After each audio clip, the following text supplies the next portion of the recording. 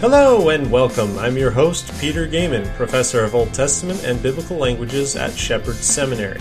This podcast is dedicated to discussing issues related to Scripture and theology. For more information, visit petergaiman.com. Welcome back to another episode. Today we're going to do something that we've done in the past, and I feel like they've gone pretty well.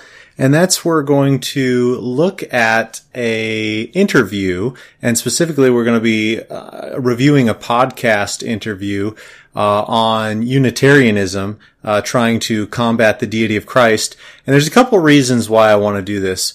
On the one hand, I've just really seen a lot of people on social media and on YouTube and things like that really kind of embracing this idea that there are good arguments against the deity of Christ. And there's also a backdrop to this. The interview that I'm going to play for you is between two individuals by the name of Sean Finnegan and Bill Schlegel. So they do a little series on a podcast trying to talk about different passages that address or so-called address the deity of Christ. And of course, they're coming at it from a Unitarian perspective. Well, if you Google Bill Schlegel, you will find a interesting history with him. And some of you as listeners might already know this, but he was associated with the Masters University recently, about 2 years ago. Over just about a year and a half ago. And it was a bit of a big deal because he came out after working at Masters for, I can't remember what it was. I think it was something like 18 years. And he came out against the Trinitarian position. He used to be working for Masters University at their Ibex campus in Israel. And he worked there, lived there, stayed there, and would teach geography and land of the Bible. And he came out against the deity of Christ, against the Trinitarian position. And so there was a bit of a confrontation, and rightfully so, in challenging him, hoping to bring him back to the fold of an orthodox position, because we rightly treat the deity of Christ as a premier doctrine in the church.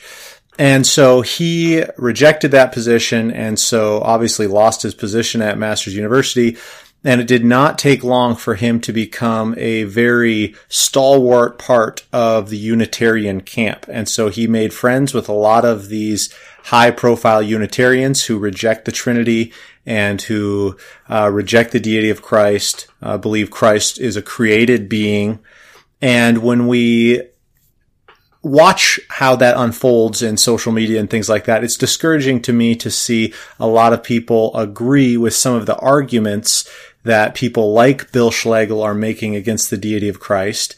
And so, it's kind of with a heavy heart and with a bit of sadness that I want to go through this interview and show the inconsistencies and lack of cogent argumentation, because I really think when you address these things, it really does become evident that this position does have some major holes and that there is some huge problems when you think about just exegeting the text.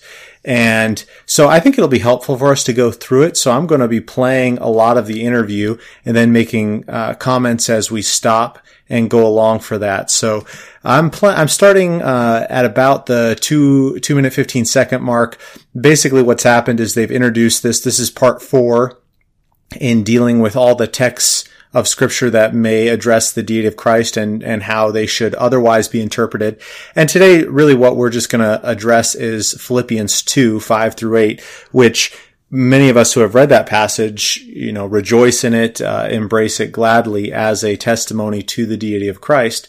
And so we're going to see kind of how a Unitarian might present this passage or think through it from the mouth of Bill Schlegel himself. And we'll kind of talk through why this is a very poor position to hold. And so let's go ahead and cue it up. And starting off, they've just read Philippians 2, 5 through 8. And now Sean Finnegan, who's doing the interview, is going to ask Bill what he thinks about the passage. Yeah, it's a magnificent text, isn't it? It's sometimes called the Carmen Christi, the Song of Christ. And some scholars have suggested that due to its form and vocabulary, that it may actually have been a quotation that Paul used in making his overall point, which was that the Philippians should be like Christ, as it says in verse 5, have this mind among yourselves, which is yours in Christ Jesus. I don't have a horse in that race. I'm more interested here, Bill, in getting your take on the interesting part in verse 6 and 7, where it talks about being in the form of God. I'm sure you're aware the NIV translates that, who being in very nature God, did not consider equality with God something to be used to his own advantage.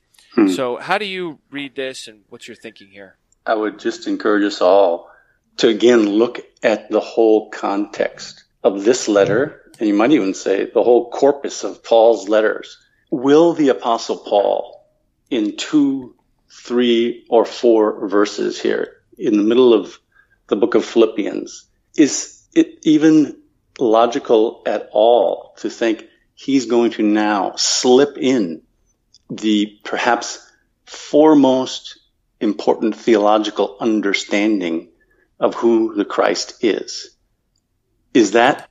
All right, I'm going to stop it right there for just a second, and he's going to go on for that. But this is an important element to see the presuppositionally. If you break down the arguments that Schlegel's using right now, and I have a bit of an inside track too, because I've sat through a couple discussions with him on this issue, and I've seen him do similar things where his presupposition is that you have to think that it's already impossible, or already that it's not likely, to say the least, that Paul is going to do this, or John is going to do this, because John is a Jew and Paul is a Jew. So is it likely that they're going to use a element which would be so amazing and so just contrary to the thought process of so many people? Would they use this? And already it's kind of circumventing the question, saying it's unlikely because nobody would think that way.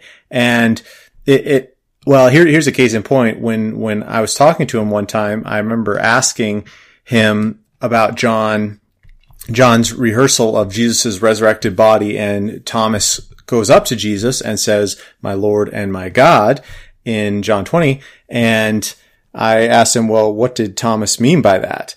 And he responded to me and said, well, he couldn't have meant my God as we think of God, because he was a Jew and he only believed in one God. That would have been impossible for him to think through it in that regard, the way we do in a Trinitarian understanding. So already it's a presupposition which actually goes with a misunderstanding a little bit of the Old Testament, which we don't have time to get into now, but trying to force this idea of there can be no unity, although multiplicity of persons in the Godhead. There can be nothing like that with a normal Trinitarian understanding, and that already is supposed to be the context with which you approach the Scripture.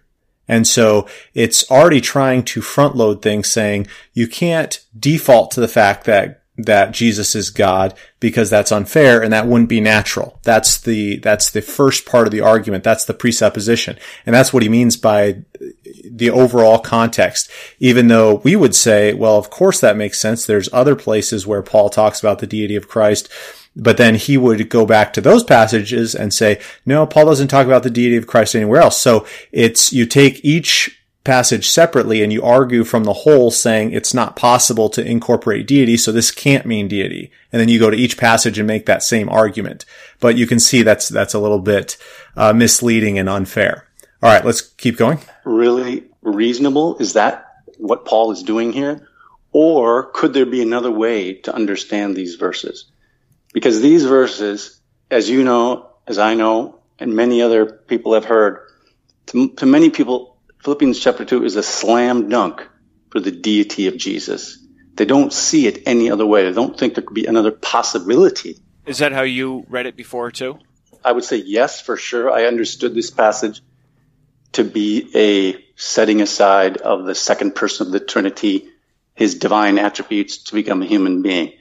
It is the very first passage that I went to when I began to understand that Jesus is a human Messiah that God has exalted to his position in heaven at God the Father's right hand. When I began to understand that, Philippians 2 is the first place I went, because I started to think, okay, what about these other passages? the first one that came to mind, I had to go back and I say, okay, what does Philippians 2 really say? And I came to understand it's not talking about this mythical scene where the deity are deciding, hey, we need to save mankind. How are we going to do this? And one member of the Trinity says, well, I'll do it. I'll go down there and I'll become man and I'll do what needs to be done. And then we'll finish this up and we'll save man. That's a mythical idea, but it's the idea that we bring to the text. And it's pretty difficult to get out of that mindset. I'll say why. I can give an example of why. In my own personal experience, as I began to explain some of the understandings in the scriptures as I see them to my wife, for her, Philippians chapter 2, she said, I must have explained this to her 10 times. Wow. And she just couldn't see it. Finally, there was another article that she wrote, or she read, where she saw a picture of Jesus, the human Jesus, on a cross, dying. And somehow that made it snap for her. She began to... All right, I just have to stop there. I mean, I want to play his arguments in the entirety just because I think it's helpful and fair to allow him to have his say, just to show that I'm not putting words in his mouth or anything like that. But I do want to stop right there and just make a note that really saddened me to hear that, where, you know, he's explaining this view against the deity of Christ to his wife, and he's, you know, doing it 10 or more times, and she just doesn't understand his view, and that just breaks my heart. And I do think, you know, from a biblical perspective, there obviously will be judgment to pay for his spiritual leadership with regard to that. And from a argument perspective, I hope I'm not misunderstanding him, because you heard his argument. What I hear him saying is that she didn't understand his argument from the text, but then when she saw a picture, and I don't know if he means a literal picture, or maybe just after reading the article, there was an image that went into her mind. But if he means a literal picture, which is what I kind of took it as, and if it's not a literal picture, then it's still an interesting thought. But it's strange to me that that's ultimately what ended up convincing her. And it's just something to think about. If logic and interpretation of the text isn't enough, and it requires some sort of emotional well-being or argument to make that point, obviously that's a spurious argument from the text that can't be supported if that's the basis. But to be fair, I know he's going to try to make his argument from the text. That's just an illustration, and so we're going to deal with that argument. But I just wanted to make a comment on that. See what this is really saying, that human Jesus on the cross. So I understand that this is a passage, and I began to share one time with my friend my understanding of this, and I think it was an incomplete understanding. But even the little bit of different interpretation I had, my friend, he couldn't understand it. I was like babbling to him.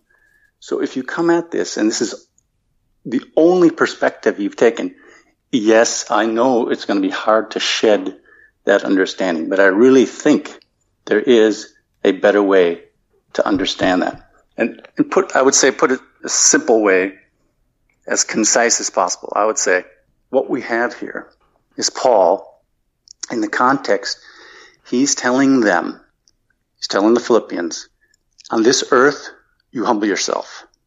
We have the example of what will lead to glory. And the example of what will lead to glory is our Messiah. Now, we have lots of fancy language here. The Greek is not so simple. You got words that are occurring only in this one place. But I believe that Paul is saying that now Jesus is in the form of God. Okay, you got a fancy Greek word here, morphe. Where does it occur? This is the one who is the image of the invisible God, like Paul says in Colossians in another place.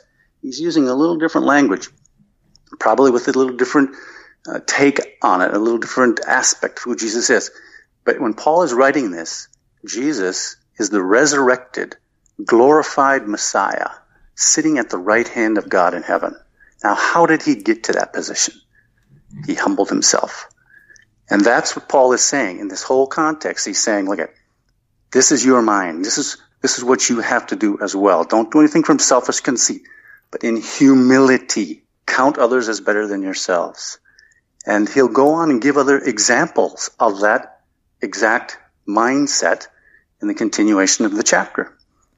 He talks about Timothy, who everybody else looks after their own interests, but Timothy, he doesn't. He looks after interests of others and the interests of Jesus the Messiah. And Epaphroditus, this guy who almost died in service in the work of Christ. Okay, so there's your example. And this is what I believe what Paul is telling us here. You want glory? You want exaltation? Here's the path. Humility. And I think we can see this in the writing, the exact same point, the exact same idea in other places in Paul's letters, but as well in James and in Peter. Many times you can see the same ideas that Paul is talking about, be it humility, suffering, etc. on this age. See the same ideas in James and Peter. Let me flip over just. All right, he's going to go through the other passages, so I'm going to skip ahead here. But I want to say that at this point, there's complete agreement that obviously the main part of this entire passage is humility. And that's an important takeaway as we're going through this. But the one thing that is going to be brought up in kind of a superficial way, but he doesn't spend a lot of time on it, so I'm just going to mention it here, is that if the assumption is that Jesus is a created being, which is what he makes the assumption as, then verse 6 has it really has a problematic take. So there are two ways to read verse 6. When it says, consider Christ Jesus, verse 5, have the same mind. Verse 6, who was in the form of God and did not consider equality with God something to be grasped. There are two ways you could take that. On the one hand, you could take it as something to be pursued or something that you already had and you did not want to retain it. So in other words, equality with regard to glory, and either Jesus as a created being didn't want to pursue that, so he's backing off of that and not pursuing it, or he already had that glory, like in our understanding of John 17, where Jesus says, restore to me the glory that I had with you before. Well, what does that mean? Okay. So, what does it, how do you take that in either sense? Well, if you take it in the way Schlegel would take it, it's really a downer of an example of humility, because this isn't some great lofty example of humility if Paul is saying, oh, have the same mind of Christ who did not try to become like God. Okay, that's supposed to be some sort of great example which encourages us to be humble. Well, that would be, I loved, James White gave a great example of this. He said, in his book, Forgotten Trinity, I've been reading that actually, over the last couple of weeks. So when I was listening to this podcast, I was reminded of this. He said, that would be like saying, somebody who was hired the first day at an entry level position, not trying to become the president of the company that day. And we're supposed to say, oh, good job. You're smart. You're such a great example of humility. No, that's really kind of pathetic. Nobody would ever think that. Nobody would say, good job being humble, because you would be foolish if you thought that you could raise the ranks that way. Similarly, it would be foolish, the utmost of foolishness, if a creature thought he could attain the status of God. And so in verse 6, it makes no sense whatsoever if this fits into the paradigm of humility, if Paul is saying, oh, have the same mind of Christ, who is a created being, who didn't try to climb the ladder and become God. Well, that is a ridiculous example that Paul could use. Why didn't he just use himself as an example, or any other human being or any other animal? Because none of them can climb the ranks to become God. And so it's really kind of a ridiculous notion to think that Jesus as a created being is somehow being exalted because he is not reaching up, trying to become God. Much more would it make sense if this is a premier example of Christ who had the equality with God in his glory before the world was created, and then in the incarnation comes and makes himself in the form of humanity. And obviously that's a issue that we'll talk about in just a little bit, but there's the expectation that he's attaining humanity, which he did not formerly have. And we'll talk about that in a second.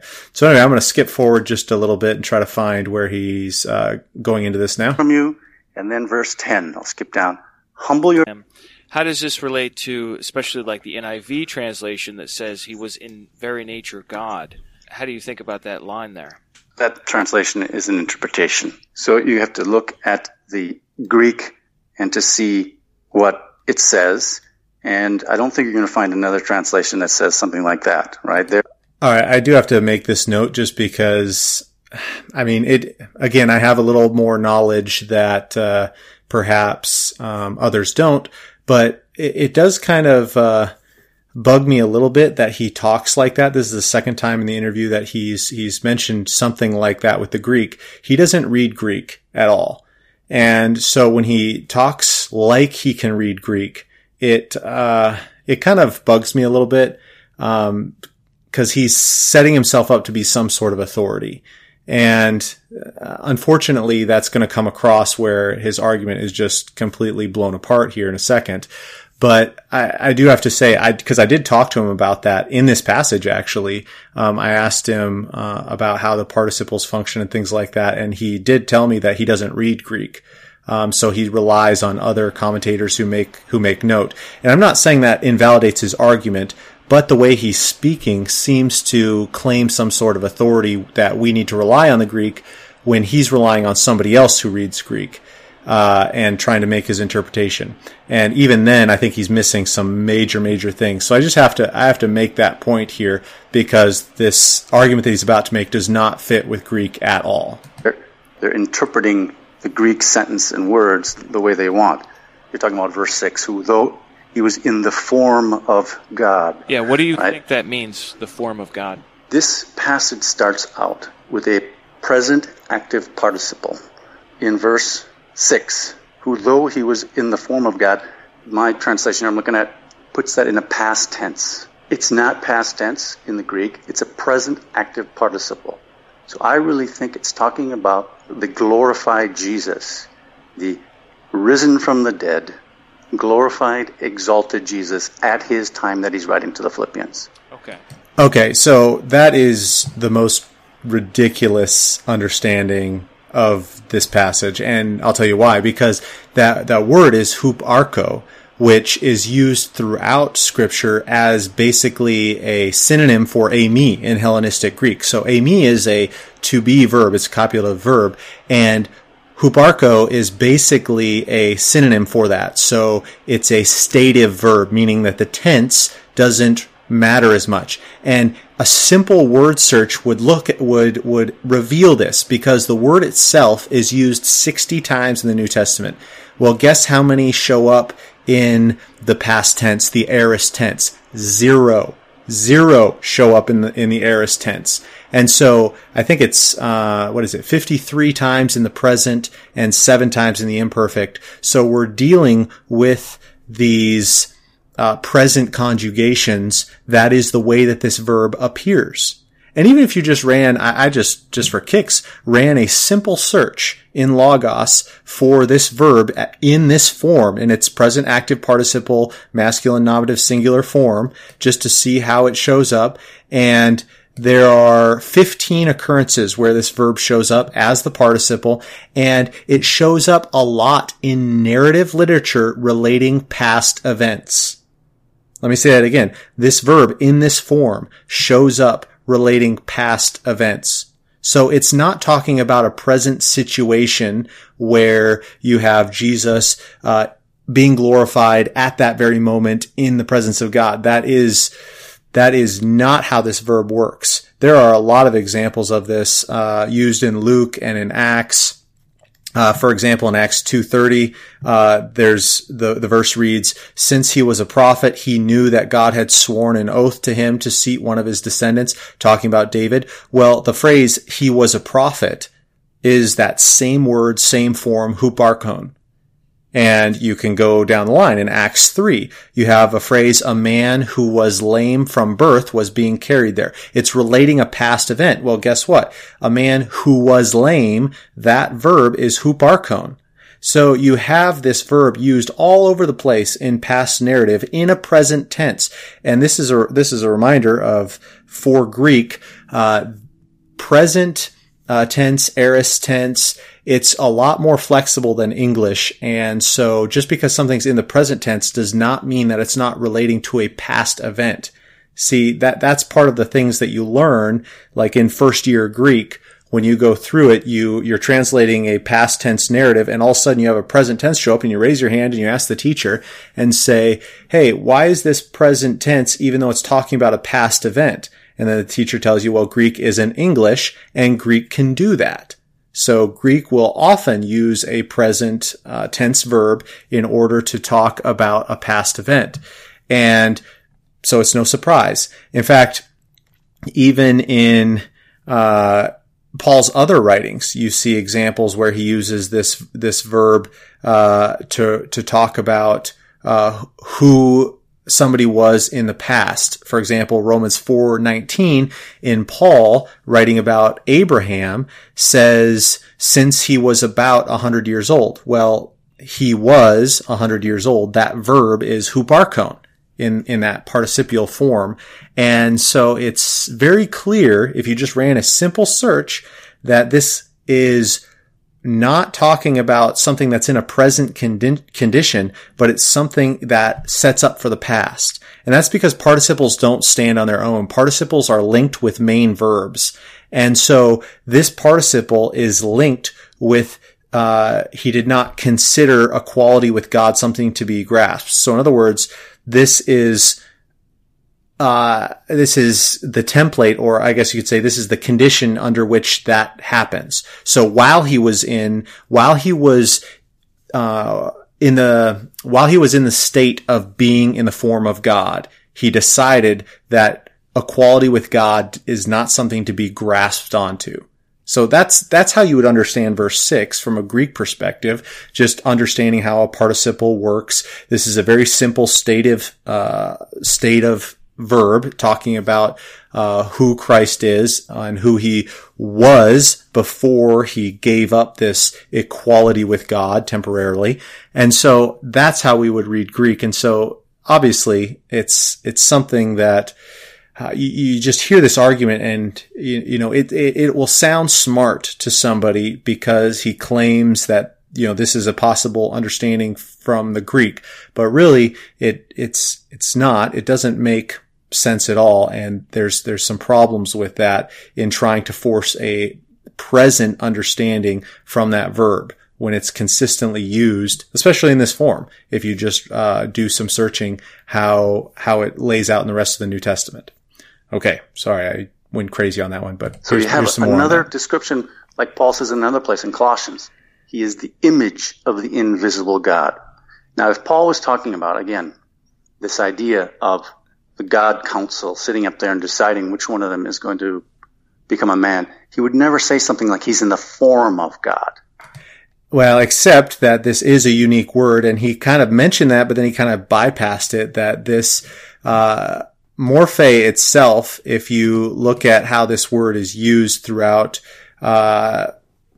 it's only used a few times in the New Testament, but it's basically an inward reality manifest on the outside. So that's why you have like the NIV, for example, saying the very nature of God, because the idea is that who you are on the inside is manifest. So if huparcho is used with this, it's saying that who is in the state of God on the inside, which manifests itself on the outside. And so and then that would contrast later on, which where he's not in the state of, but he takes the form of a slave later on and being found in appearance as a man. By the way, I should mention at this point that, the phrase in verse 7, in contrast, you have the contrast painted in verse 7, you have the verb ginomai used, which is it is in the stative family, but it often is related to becoming a certain way instead of existing a certain way. And so notice the difference there is he was stative in the state of being God. He was in the form of God, but in contrast, he became man. And so I know what he would probably say is that existed at his birth. Obviously, he became man, and that's true in one sense, but ultimately the contrast is all the more real when it's contrasted with the to be verb of the huparko in verse 6. All right. So we want to go on more of this. He talks a little bit about that, but I want to go to the last part in verse 9 and 11.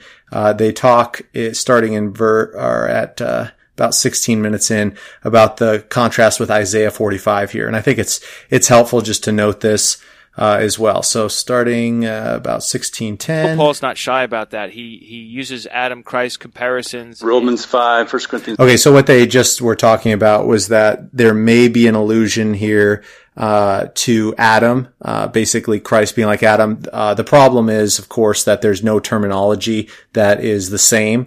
It's a different word for image of God.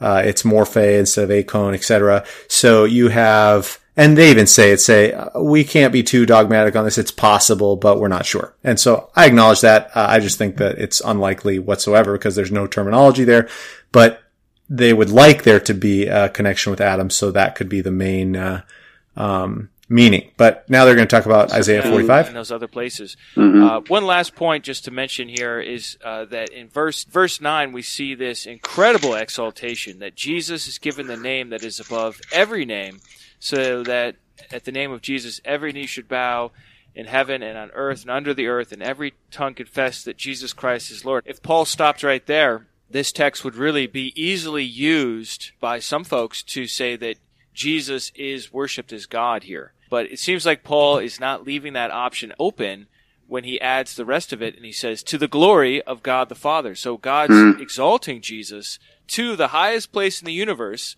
next to himself, but it's for his own glory. All right. Well, let's talk a little bit about that first, then we'll let them finish their point, because the assumption is the highest point in the universe next to himself.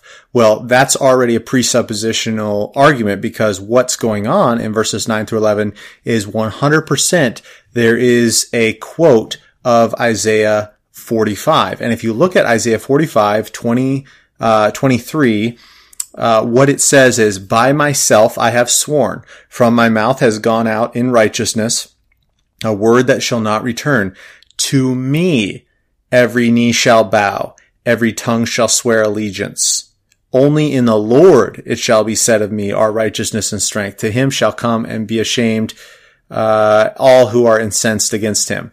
In the Lord shall all the offspring of Israel shall be justified and shall glory. So notice that this is a clear reference to Yahweh. Yahweh is speaking, and he says, to me every knee is going to bow and every tongue is going to swear allegiance. Well, when you go back to this verse in Philippians 2 and you read what this is going on, he has exalted his name above every name.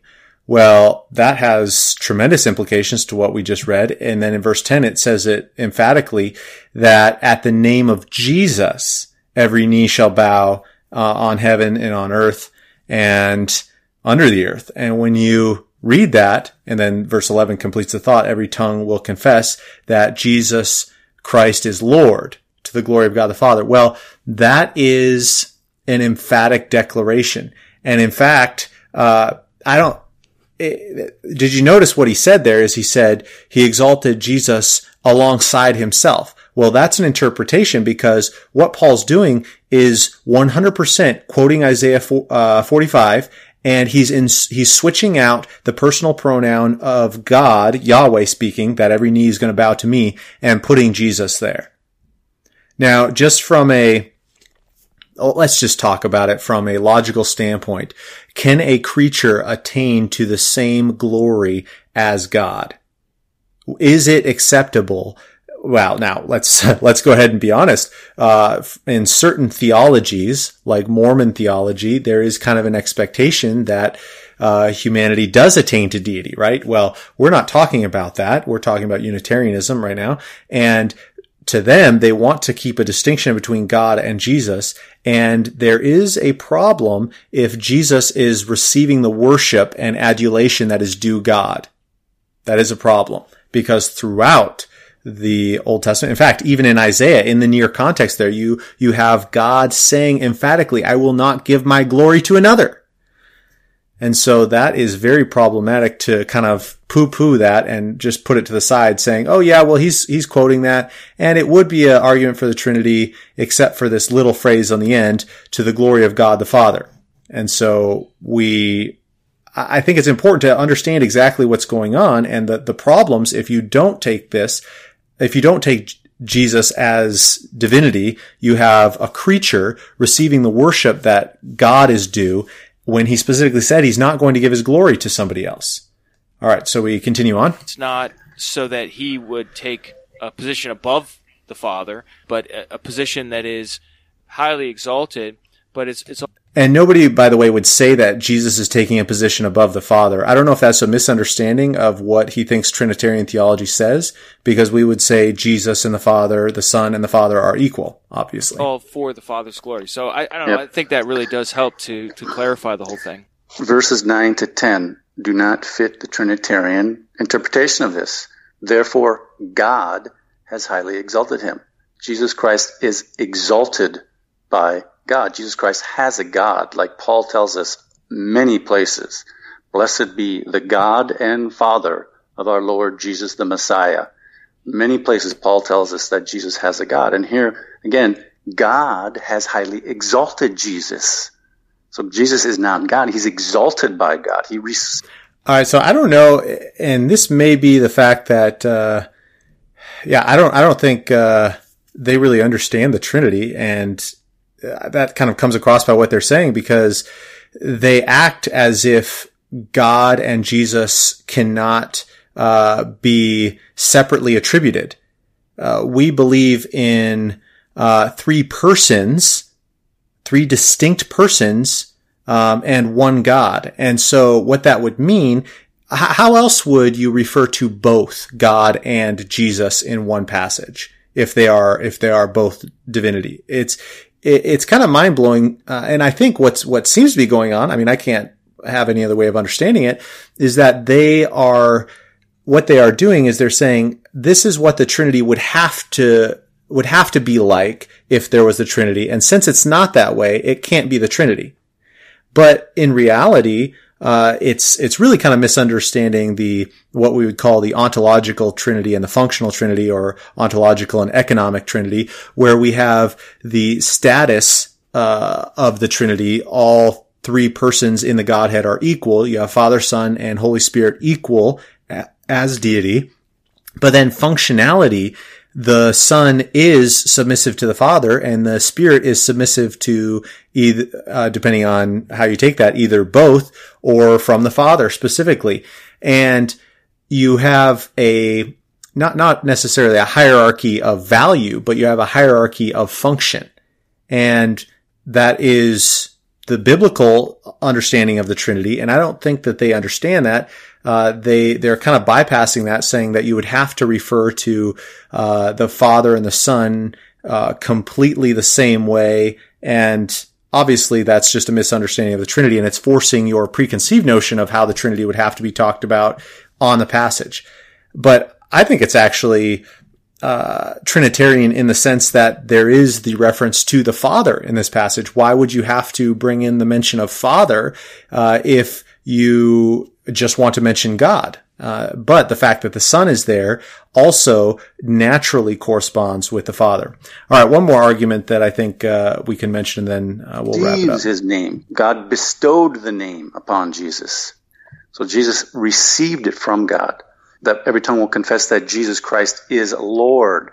I know for many American English speakers, when you say Lord, it gets confusing. You think that means God, but we know better than that. We're deep down in that. We know we have 10 Lords of Leaping in our Christmas song. We know that Lord doesn't have to mean God. It means a title of authority, and here it's the Lord Messiah, and he's above every other human being. All right, so I have to comment on that because it's true that kurios does not have to mean God. But there are some passages where very clearly it is a stand-in for Yahweh. And here, remember the context here is Isaiah 45. Well, who is in view there? Yahweh is specifically named, and then he claims that authority through his name, that they will bow to me. And then you have the further reference in verses 24 and 25 that only in the Lord, that is Yahweh, it shall be said of me, etc. So then you have in Philippians 2, you have that passage quoted, at the name of Jesus, every knee shall bow on heaven and on earth and under the earth, and every tongue confess that Jesus Christ is Lord. Well, that phrase, kurios in the Greek, standing in for Lord, is the Septuagint translation for Yahweh. And so, and there are a lot of New Testament passages where this actually comes up, and it's where you need to understand the Septuagint background of the Old Testament, because most often in the New Testament you will have a New Testament writer or speaker allude to the Septuagint, because being a Greek-speaking culture, that is a very common thing to do. They were very familiar with the Septuagint. So by saying that Jesus Christ is Lord, it's not just saying, oh yeah, he has authority.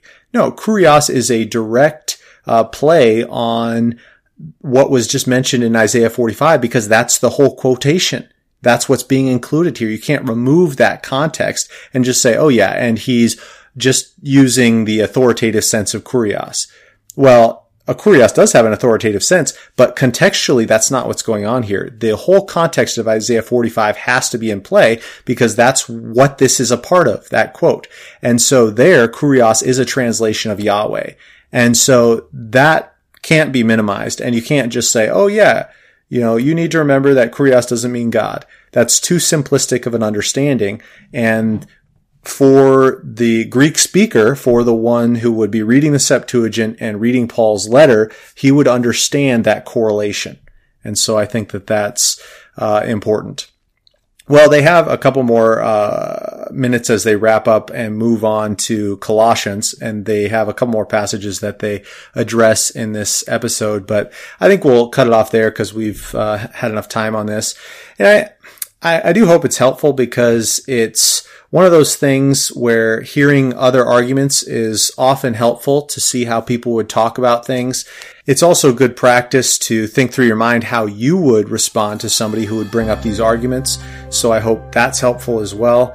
And if you have any other ideas or any feedback on any of the episodes, I'm always open to hearing from you. peter@petergaming.com is my email. And if you want more information on the seminary, you can go to shepherds.edu. And if you want more information, some articles I've written, etc. about me, you can go to petergaming.com.